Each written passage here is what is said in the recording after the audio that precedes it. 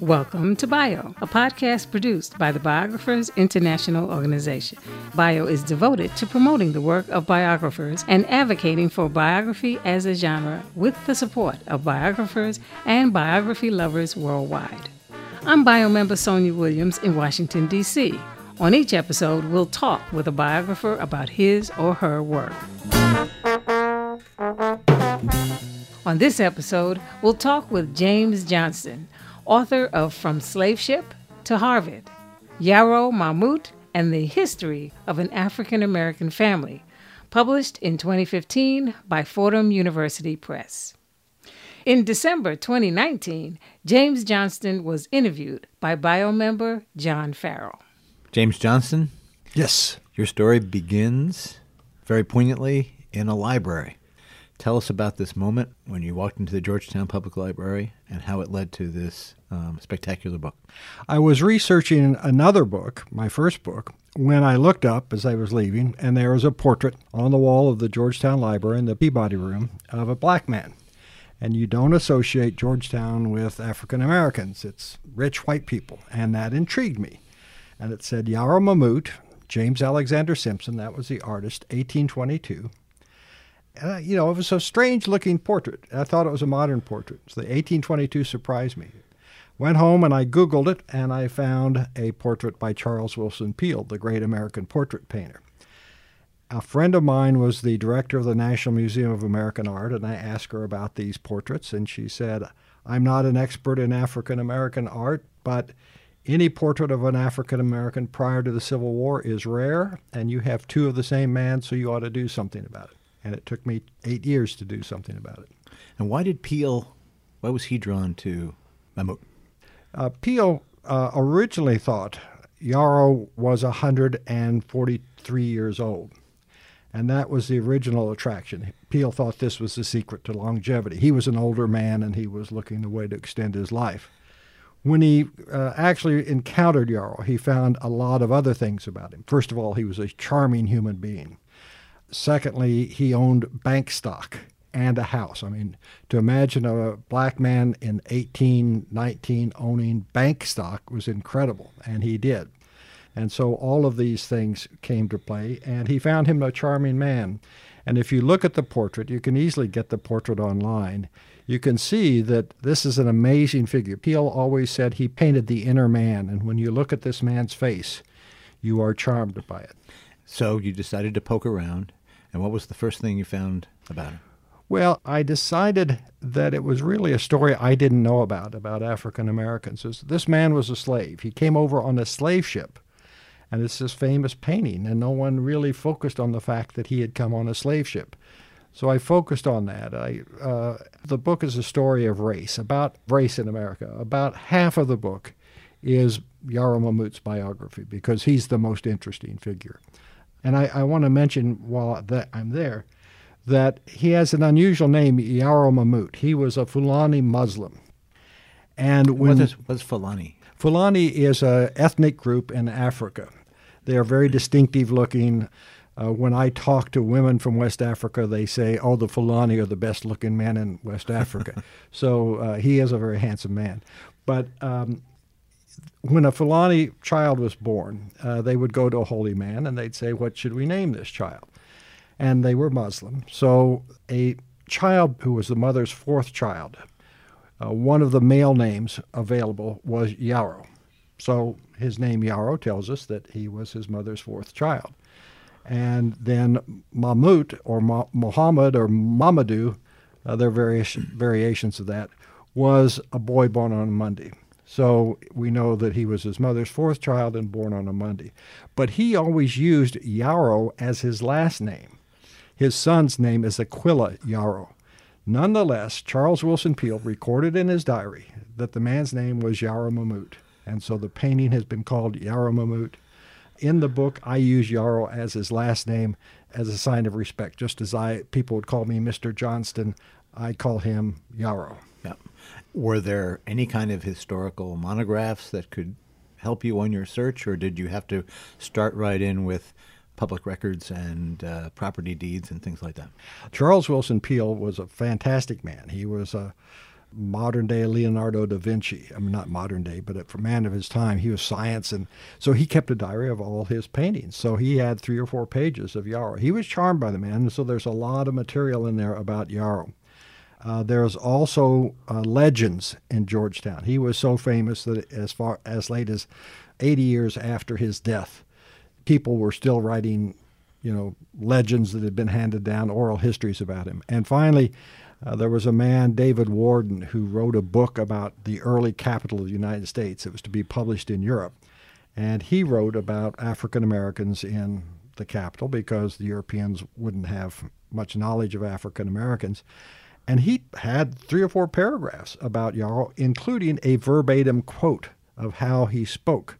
So I have in the book, when you read it, you can almost hear this man, and you get a sense of what this man was like. But this was virgin territory. It was completely virgin territory. And I'm just going to say that if you go to the Smithsonian African American Museum, one thing that you learn is that there are not a lot of artifacts, and there's not a lot of written history about slaves in the United States. There are not a lot of photographs, and there certainly are not a lot of paintings done by somebody as important as Peale. There are only 2 paintings of someone. One is by Peale, and one is by a British artist of another Fulani Muslim who came to Maryland and then ended up in England and was painted by him. So there are only 2 portraits by major artists, people who came on slave ships. And so tell us the story of his life very briefly. Here's what the book says, based upon what we know about the times. There were wars going on in Africa at this time. The Fulani, who were Muslim, were moving into the coastal regions of West Africa to indigenous people who were not Muslims. And there were religious wars going on, as often happens all over the world. So when these wars happened, the prisoners of war would be sold to the slave ships. Generally, the Fulani Muslims won these battles and would sell the indigenous people to the slave ships. Occasionally, the Fulani Muslims would lose, and they got sold to the slave ships. He came with a sister, which makes things sort of odd. It would sound like maybe they were somehow captured in a battle or a raid on their village.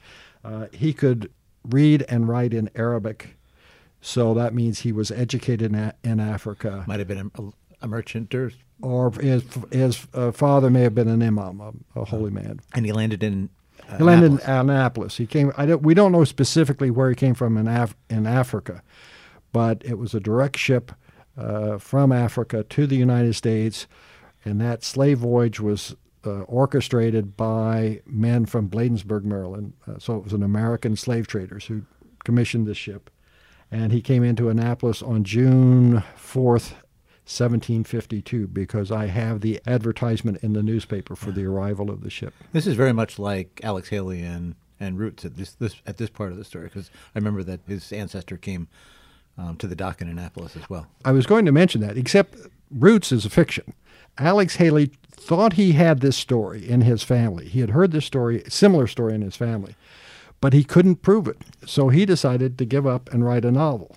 So, but this is real. This really did happen. I have the advertisement for the slave ship coming in. And he was sold already, or somebody had already purchased him? No, he was. The way they did slave sales then was they'd have the sale on the ship. There were probably fewer people living in Annapolis than were slaves on that ship. And so it's like having a bunch of prisoners. You don't want to bring them onto the land, so they would have the sales on the ship. And what family purchased him, and what did they have him do? He was purchased by Samuel Bell, and that's Beall. It's a Scottish name. It's also pronounced Beale. They were a very prominent family in Georgetown. One of the first Bells to come to America founded Georgetown, the big fancy part of Washington, D.C. He was the first to come to America. And he, incidentally, came as a prisoner of war or as a slave of the British. He was a Scotsman who was captured by the British. So, now, is that the same Bell family that gave us U.S. attorneys and U.S. senators? U.S. senators, yes. Yeah. J. Glenn Bell was a senator from Maryland. Same family? Yes. Okay. And so Yarrow ended up as the body servant for Samuel Bell. That's not a valet. It is someone who follows you, the white guy, around all day. And so Samuel Bell was a very important man. He had 63 farms in Maryland. He was the sheriff of Frederick County, which extended from Washington, D.C. all the way to the mountains of Maryland. And so Yarrow would follow him right around all day with him. Yarrow was really, if you look at his speech patterns, it was a charming man to talk to. And Yarrow also was a second gun. I mean, if you're a sheriff and you're capturing guys, Yarrow was a second gun. And the benefit to the white guy is that at the end of the day, when you were tired, you'd go up to the tavern and you got to go inside and order a stein of beer and a leg of mutton. And your body servant put the horses away. But that also benefited Yarrow because he got to meet all these famous, rich, and powerful men in Maryland through his owner, so that when he got freed and lived in Georgetown, where all these famous, powerful men lived, they knew him. They had met him, and they knew that he was good and true man. Was he separated from his sister for this period of time? They were separated. They had different owners when they got to Washington, but he apparently stayed in contact with her because there is a historical record that when he died, he had owned a loan outstanding in Washington, D.C. to some man. And his niece, his sister's daughter, came into court and collected on that loan. So we know that they stayed in contact. And I say in the book, Rockville, Maryland is a suburb of Washington, D.C., about 12 miles northwest of Georgetown. I believe that she was a slave out there at a tavern and that there were other Muslims who lived there or worked at that tavern. So that there was a small little Muslim community, and he could get together with other Fulani from West Africa, probably came on the same slave ship. It's astonishing that, I mean, it's not just the fact that we have this amount of pieces of the puzzle that you're able to put together about a slave, but also that this was someone who was a Muslim. There cannot have been that many Muslims in the colonies. That's correct. Some people put high estimates on it. I don't think so. There was, interestingly enough, a man who lived in Georgetown at the same time Yarrow did, and his name was Joseph Moore, and it's spelled M-O-O-R. Well, in Othello, everybody read Othello, and I think Joseph Moore was a Muslim. He was a black Muslim, and so that would be another Muslim living in America. Yeah, so they were not totally unfamiliar. Did he manage to keep his faith? Do we know? He did. Charles Willson Peale in his diary said that he was known for his faith, and he said, religion is no good unless it comes from the heart. Yeah. And I think Charles Willson Peale found him to be a very religious man. Now, there was a sort of humorous part of early America was that the test for a Muslim was that they wouldn't drink alcohol. And so if you wanted to know whether a black person was a Muslim, you'd offer a glass of wine. Well, Yarrow would not drink alcohol, and Charles Willson Peale put an obituary in a white newspaper when Yarrow died, and they said he would not eat of swine nor drink of alcohol. And so how did he become free? There's two stories for how he became. The written story... Obviously, this is many, many years before the Emancipation Proclamation. That's correct.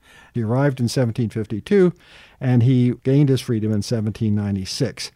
The story of how he was freed was that his owner said, look, Yarrow, you've worked enough for me. Now it's time for you to work for yourself. And so before he could do that, his owner died, but the widow arranged the freedom for Yarrow. My view is that Yarrow was probably, as a practical matter, free well before that. Slavery is a legal concept at the time.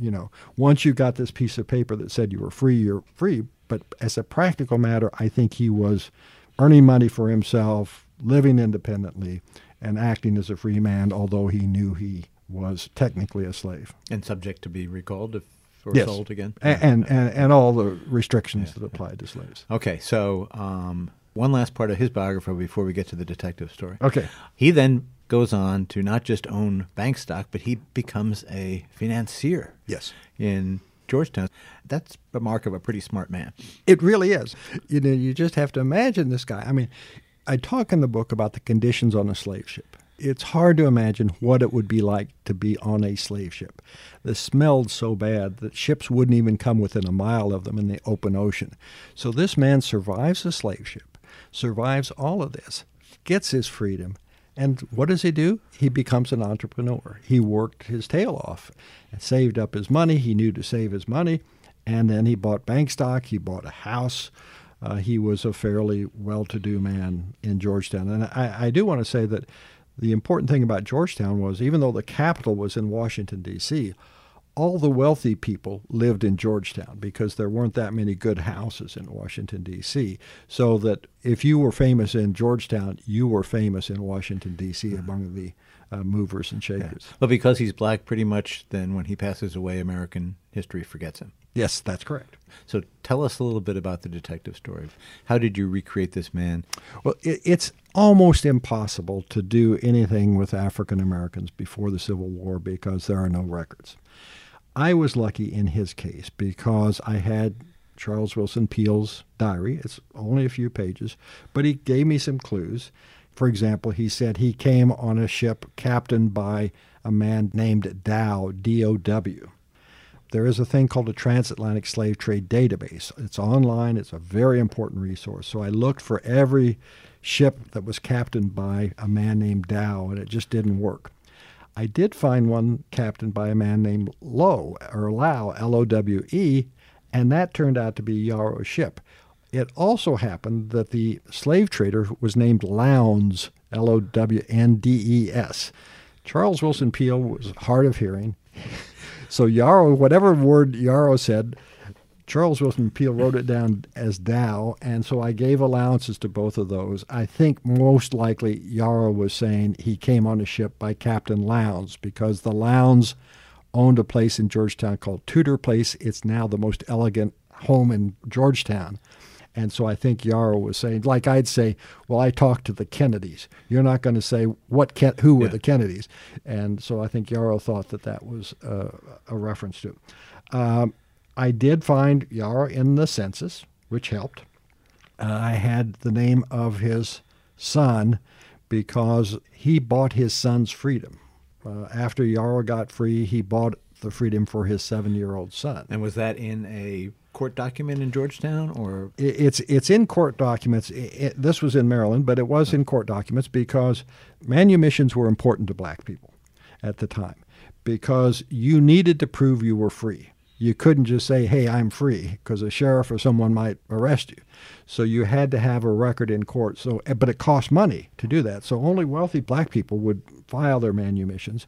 But Yarrow did for his son, and it gave me the name of the owner of his son.